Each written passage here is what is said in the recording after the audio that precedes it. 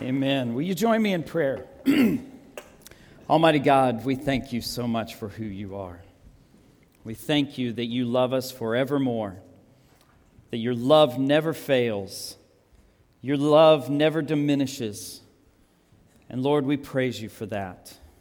And Lord, our prayer this morning is that you would teach us about you, about confidence in the right things. And so, Lord, speak to our minds and our hearts through worship, through your word, and help us, Lord, to understand who you are and what you desire from our lives. So we thank you, Lord, and we pray all of these things in the name of Jesus Christ, our Lord and our amazing, loving Savior. Amen. Good morning. Welcome. I want you to take your Bibles or your apps or whatever you read on and turn to Philippians chapter 3. Philippians chapter 3.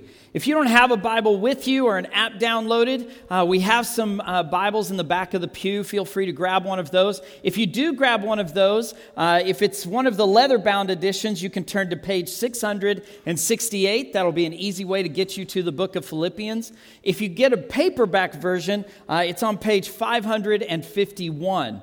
If you're in the paperback. And now, let me say this. If you are a person that does not have a Bible with you, maybe you don't have a Bible at home and you would like one, at the end of the service, I would love for you to take one of those Bibles out of the pews, and as you stand up, just tuck that Bible under your arm and walk out the door with it. We would love for you to have a Bible, and so we would be honored if you would consider that our gift to you this morning, is to take that Bible home. Now, as you're turning to Philippians chapter 3, let me tell you a little bit about something about my children. As many of you know, I have an 8-year-old and a 15-month-old. And there will be stories coming down the road of why my age gap between my children is so wide. But I love my boys. They're both boys, and they're rumble-tumble boys. They're your typical, they play hard, they roughhouse, they love that lifestyle. They're kind of adrenaline junkies. And the moment I knew this was when Knox was about, he was probably around a year old. I just kind of tossed him in the air one day, and he loved it. And so we got in this thing where I would throw him in the air. I actually have a picture that a professional photographer took where I'm in a park and I've got my hands up. I threw him in the air and he's about 10 feet above me. And he's got his arms and his legs out and he's got this expression of, "This is great!" He's got this huge smile. I've seriously considered putting it on the screen, but I've learned over the years that some people shudder at that picture. So I decided not to show you that picture this morning. But it's amazing. Declan loves me to throw him in the air too. And some of you are going, "Oh, you're a horrible father. Look at the risk that you're putting your children under." That's not what this story's about, so get over it. But the reason I tell this story this morning is I throw them in the air, and these children, these two boys, are fearless when I do it with them. As a matter of fact, Declan will come up to me, and he's walking now. If you haven't seen him around, you catch a glimpse of him. He's walking, borderline running. He's keeping us on our feet right now. But he will walk up to me and he grabs my pants right here, and he looks up and he grabs my pants, and then he does this. So I pick him up and I'll hold him, and if he wants me to throw him, imagine him sitting in my arms. He bounces in my arms, and that's his signal to me.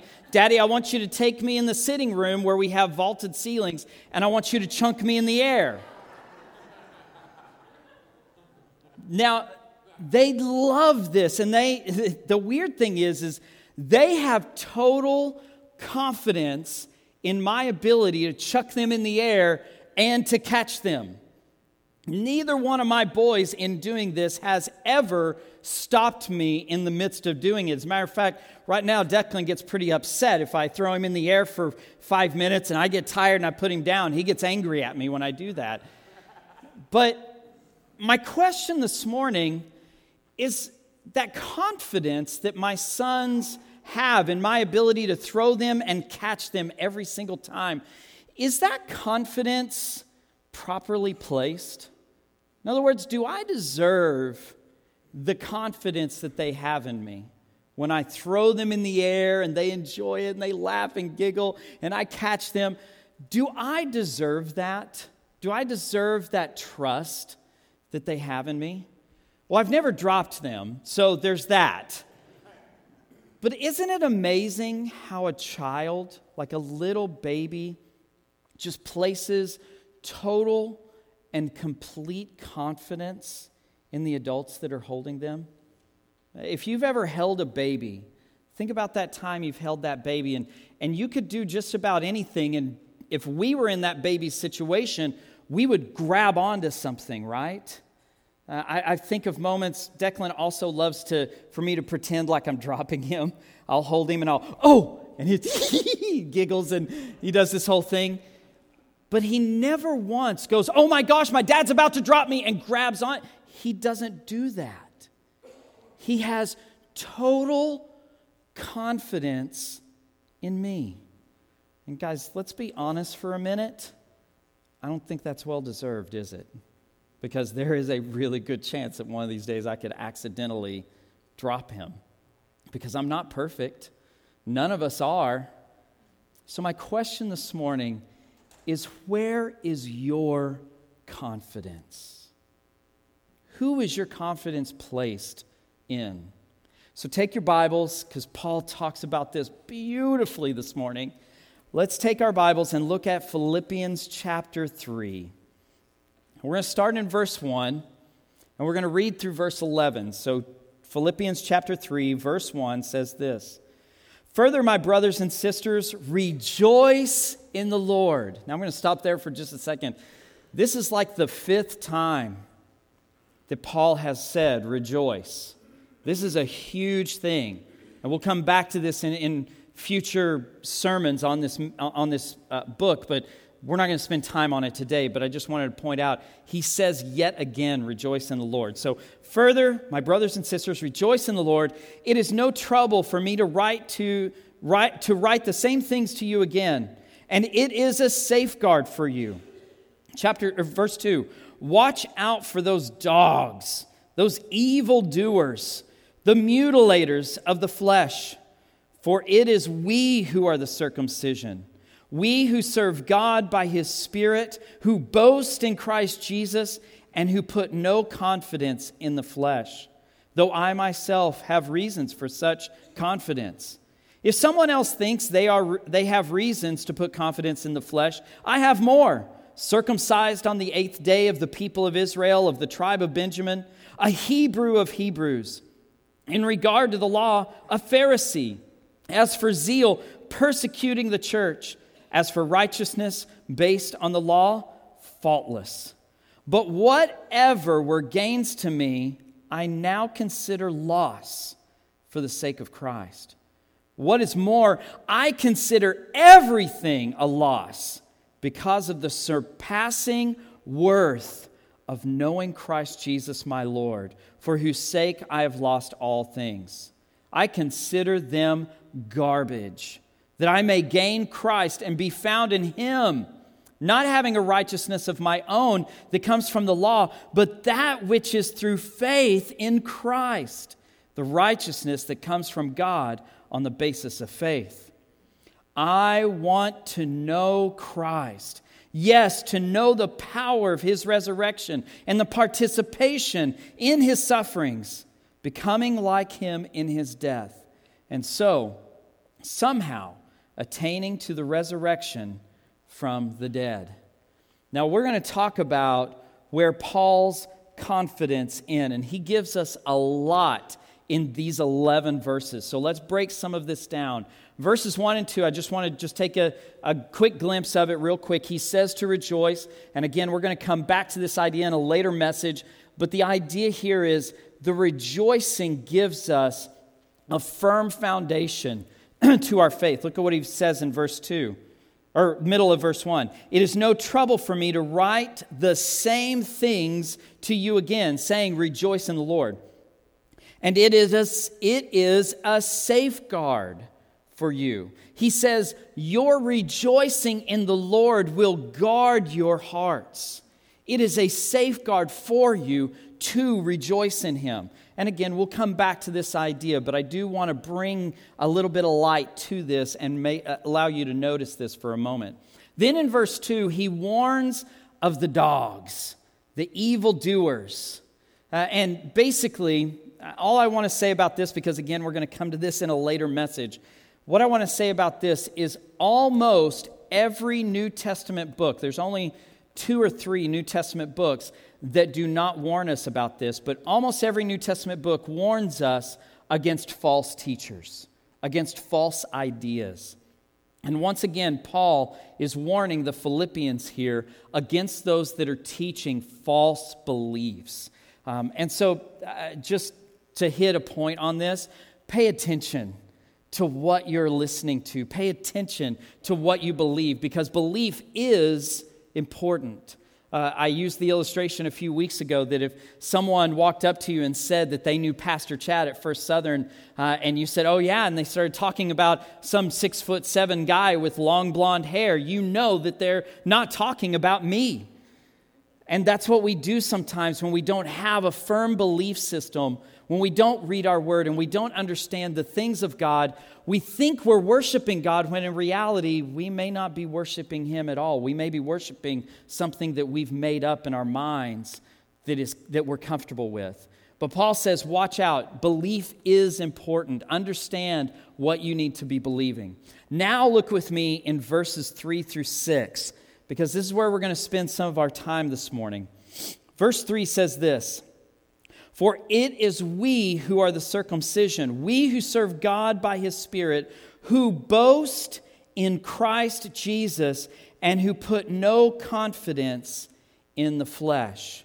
Now, yet again, in the book of Philippians, Paul is giving us signs, evidences of the true followers of Christ. He is telling us yet again in the book of Philippians, here's what a believer in Christ, a follower of Christ, actually looks like.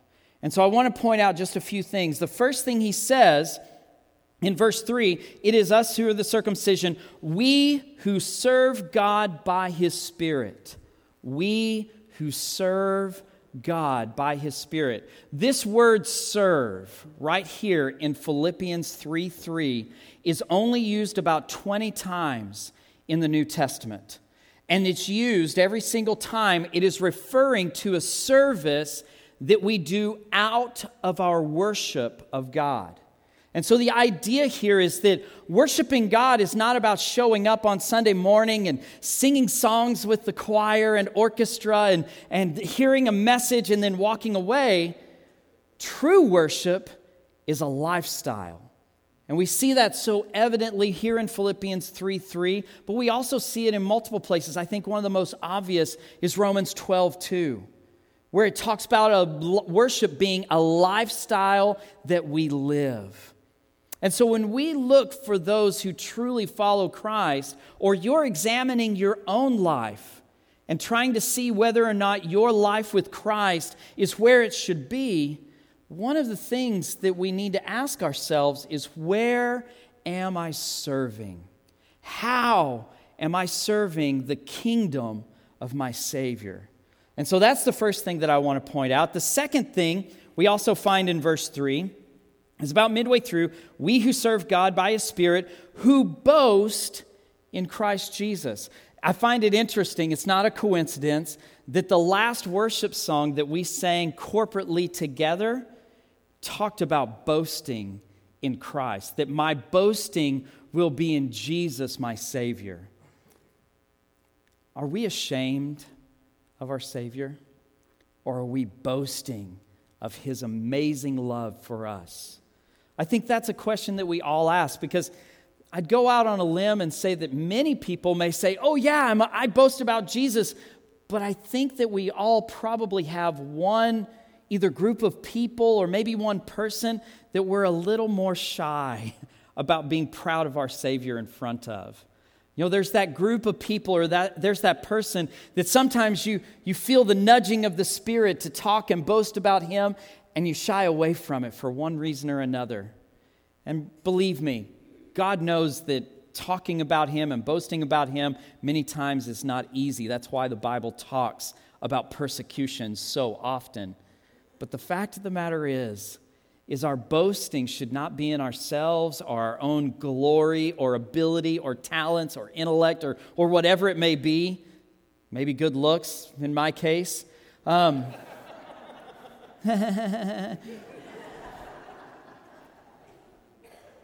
our true boasting should be in Jesus Christ. Our true boasting should be in what He has blessed us with. If you have an intellect, if you're intelligent, or you have a talent, or you're good looking, believe me, that is not something you did, is it? It's something God blessed you with. And so whatever we can boast about is truly actually a boasting that we should point to God, because all of those things come from His goodness and His grace. And so boasting, we serve God, we boast in Him, and then look at how this particular passage ends. Verse 3, for it is we who are the circumcision, we who serve God by His Spirit, who boast in Christ Jesus, and who put no confidence in the flesh. My sinful boys put confidence in me, a fleshly person. But is that what this is saying? No. This is warning us against things that we would put confidence in over Jesus Christ. And Paul actually maps out in the next several verses, from verses 4 through 6, he maps out several areas where we as humans tend to put confidence in our life rather than putting confidence in Jesus. And so let's look at a few of these. Look with me in verse 4. Paul's about to brag about who he is. And you go, why would he brag? Why is he so proud of this? He's making a point, and we need to pay attention to the point that he's making. So look with me in verse 4. He's just said, I will put no confidence in the flesh. And look at how he follows that statement. Verse 4, though I myself have reasons for such confidence. And let's go through these reasons one by one. Middle of verse 4. If someone else thinks they have reasons to put confidence in the flesh, I have more. Circumcised on the 8th day. In other words, Paul is saying, I am not going to place confidence in rituals for my salvation. But isn't that what many churches do? Your salvation is based on something you do, a ritual you do in the church. Believe me, guys, baptism is commanded by Jesus Christ, but baptism does not save us. It is a life-changing, hope-filled relationship with Jesus Christ that saves us. But we all too many times place our confidence in the rituals. Oh, well, are you saved? Oh, yeah, I was baptized, blah, blah, blah. Baptism is important, but it does not save us. Taking the Lord's Supper is important, but it doesn't save us. Those rituals have importance in God's church, but those rituals are symbols of the truth of Jesus, the true relationship that we are called to have with our Savior Jesus. And so Paul is saying, I was circumcised on the 8th day. I could place confidence in that, but I don't. Because my circumcision, my baptism, my taking the Lord's Supper, all those many things are great, but they're not what save me.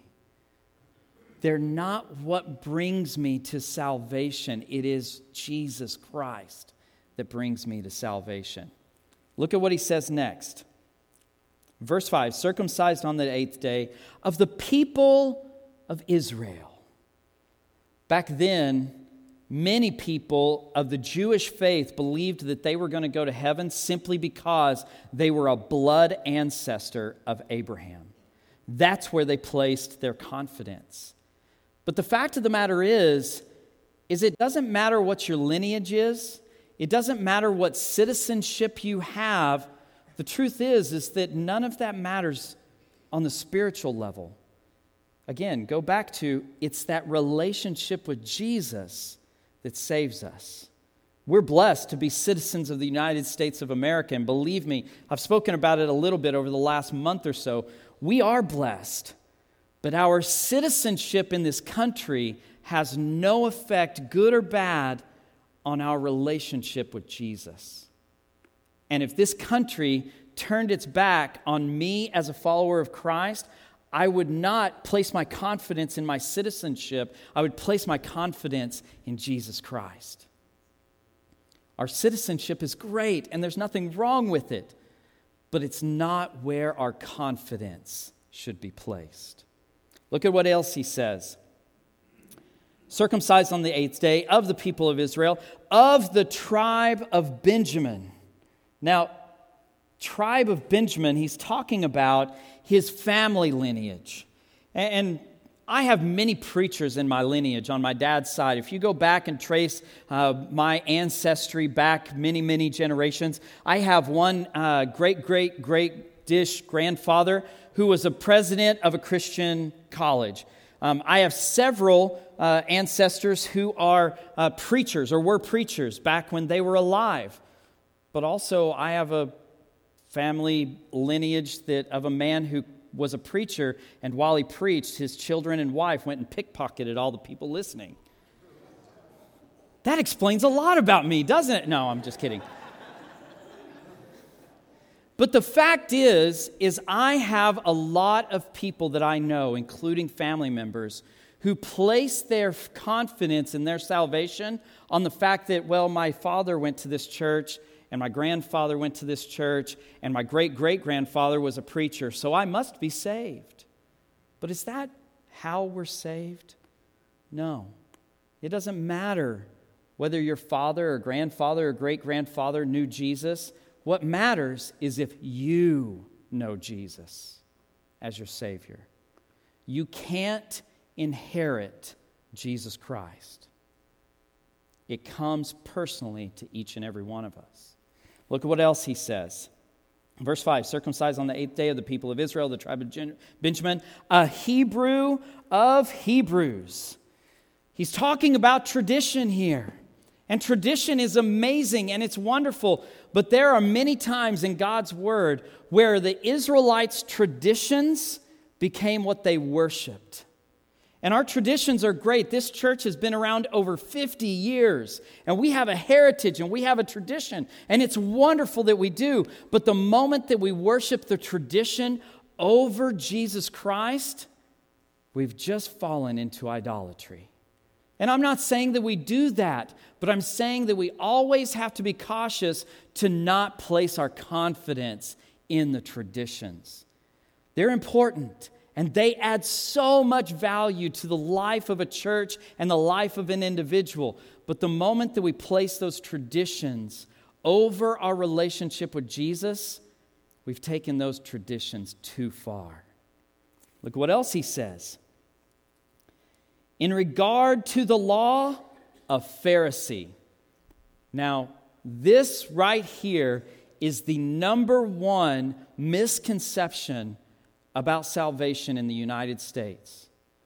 It's the idea that if I'm good enough, I can get into heaven. But believe me, there is not a single one of us, and there has never been a single person outside of Jesus himself who was good enough to get themselves into heaven. We cannot give enough. We cannot do good enough works.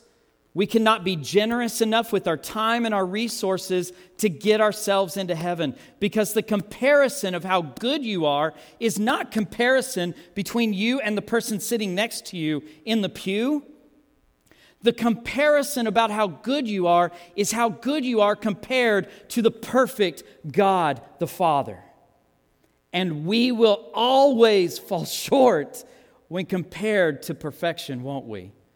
The fact is our works cannot get us salvation. It's not what we do, it's who we know. Jesus Christ, His righteousness, His good works imputed on us is what gets us into heaven. And so the fact is without Christ, without knowing Him, we can't do enough to get there. We have to have the good works of Jesus in order to receive heaven. One more. Verse 6, as for zeal persecuting the church, as for righteousness based on the law, faultless. You see, our desire and our passion to pursue God is a great thing.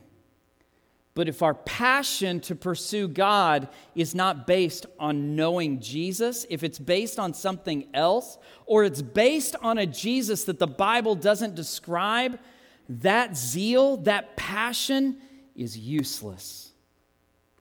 It's without merit. Passion without a relationship with Jesus is completely useless. You see, this is not about knowing about Jesus, it's about knowing Jesus. We can be as passionate as we want, but if our passion is directed in a different direction than Jesus calls us to, then that passion is not godly. And so Paul points out he was zealous, he was passionate, and in that passion, misdirected, he was persecuting the church. Was his passion wrong? Yes. So again, come back to the idea that we talked just briefly on earlier. Belief falls into this. We need to understand who God is and what He calls us to do and who He calls us to be. And so passion is great, but that passion has to be directed by knowing Jesus and who Jesus is. So, what's the point in all this? What's the purpose of talking about these ideas of putting no confidence in the flesh? Well, I've got this statement, this big idea that I want you to walk away from this morning, and it's this statement right here. Confidence in Christ is the key to Christ's kingdom. Confidence in Christ is the key to Christ's kingdom. You see, it's confidence in knowing Jesus Christ as our Savior that gives us the inheritance of the kingdom of God. Without that confidence, if we put confidence in anything else other than knowing Jesus Christ, our confidence is in the wrong place. If it's in rituals, if it's in tradition, if it's in citizenship, if it's in family lineage or doing good works, our confidence will fail us. But when we put confidence in Christ, we receive the kingdom of God. We become part of Christ's kingdom. And that's the whole point. That's the purpose here, is to understand that there's nothing more important than knowing Christ and placing our confidence in Him over everything else. So let me look at a few things. Look with me now at the next verse, verse 7. Verse 7. And it says this, "But whatever were gains to me, I now consider loss for the sake of Christ." Now remember, he just talked about all of these confidences that he had. He was a Hebrew of Hebrews. He was of the tribe of Benjamin, of the kingdom of Israel. He was zealous, and he was a Pharisee, and he had all these things working for him. And what does he have to say about all of those things in verse 7? Whatever were gains, all of those things that I listed just now, I now consider loss for the sake of Christ. He didn't care about being an Israelite. He didn't care about being of the tribe of Benjamin. He didn't care about the fact that he had been a Pharisee. He didn't care about any of those things. He only cared about Jesus Christ. Look with me at verse 8. What is more, I consider everything a loss because of the surpassing worth of knowing Christ Jesus my Lord, for whose sake I have lost all things. I consider them garbage, that I may gain Christ and be found in Him, not having a righteousness of my own that comes from the law, but that which is through faith in Christ, the righteousness that comes from God on the basis of faith. He makes a strong argument here to say this is what matters. Everything else, in the NIV version, is translated, everything else is garbage. Now, let me stop here for just a second. This phrase in the original language that this was written in, this phrase is only used one time in the entire New Testament, and it's right here in Philippians chapter 3, verse 8. And the purpose was to be a shock statement to the people. Paul makes kind of an offensive statement. He's not saying garbage. He's saying refuse, like like what goes in our toilets. He is basically saying, everything that I have in my life is poop compared to Jesus Christ. And the statement that he makes here was meant to shock the Philippians. It was meant to make us as followers of Christ go, okay, wait, why would Paul use such strong language here? Why would he want to almost slap me across the face to get my attention? Because Paul wants us to understand that this is one of the most important aspects of our faith, if not the most important aspect of our faith. And what is it? It's knowing Jesus Christ.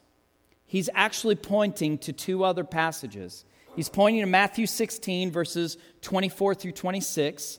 Matthew 16, 24 through 26 says this, "Then Jesus told his disciples, 'If anyone would come after me, let him deny himself and take up his cross and follow me. For whoever would save his life will lose it. But whoever loses his life for my sake will find it. For what will it profit a man if he gains the whole world and forfeits his soul? Or what shall a man give in return for his soul?'" Jesus makes it clear that there is nothing more important than him. Then he's also pointing to John 17:3. And John 17:3 says this, "And this is eternal life, that they know you, the only true God, and Jesus Christ, whom you have sent." And the know verb there is to know someone personally, to have a knowledge of them and have your life affected by that knowledge. So let me wrap this up for a minute. Why do we need to have confidence in knowing Jesus? Well, first off, it makes it clear in verse 9 that we can't get to heaven on our own righteousness. We need Jesus' righteousness.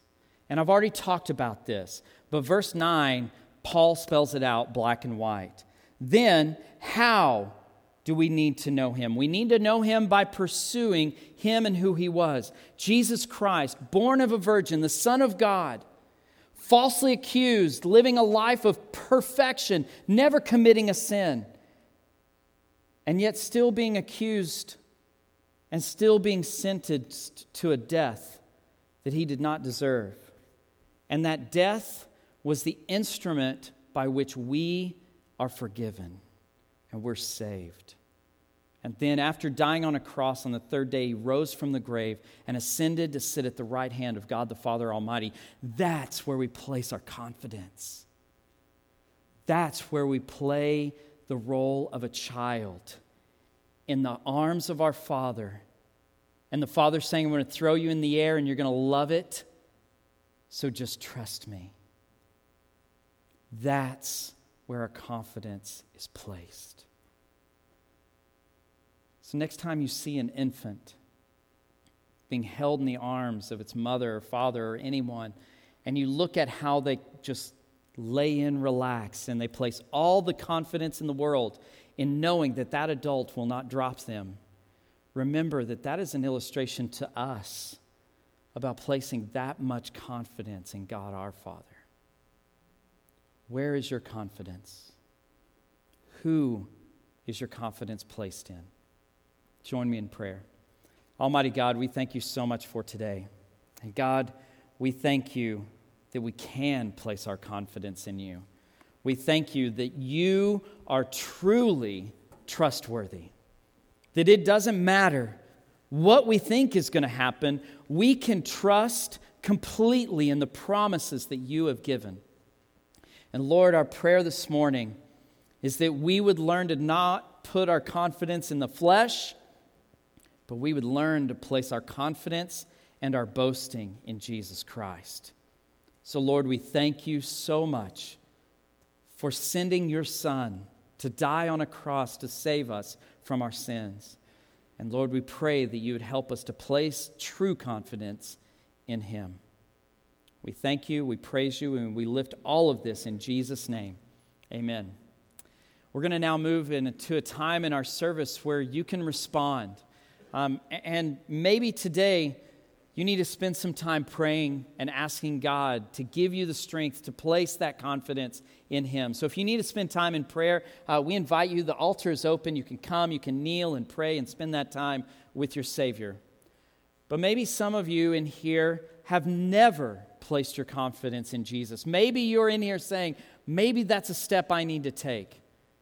And we would love to talk to you about that. If you've got questions about what faith and confidence in Christ looks like and how it changes your life, Pastor Josh and I will be up here at the front on this front pew, and we would love the opportunity to talk to you about that. So if you'd like to talk to us, just come up as we sing and take advantage of that opportunity. So let's all stand and let's worship.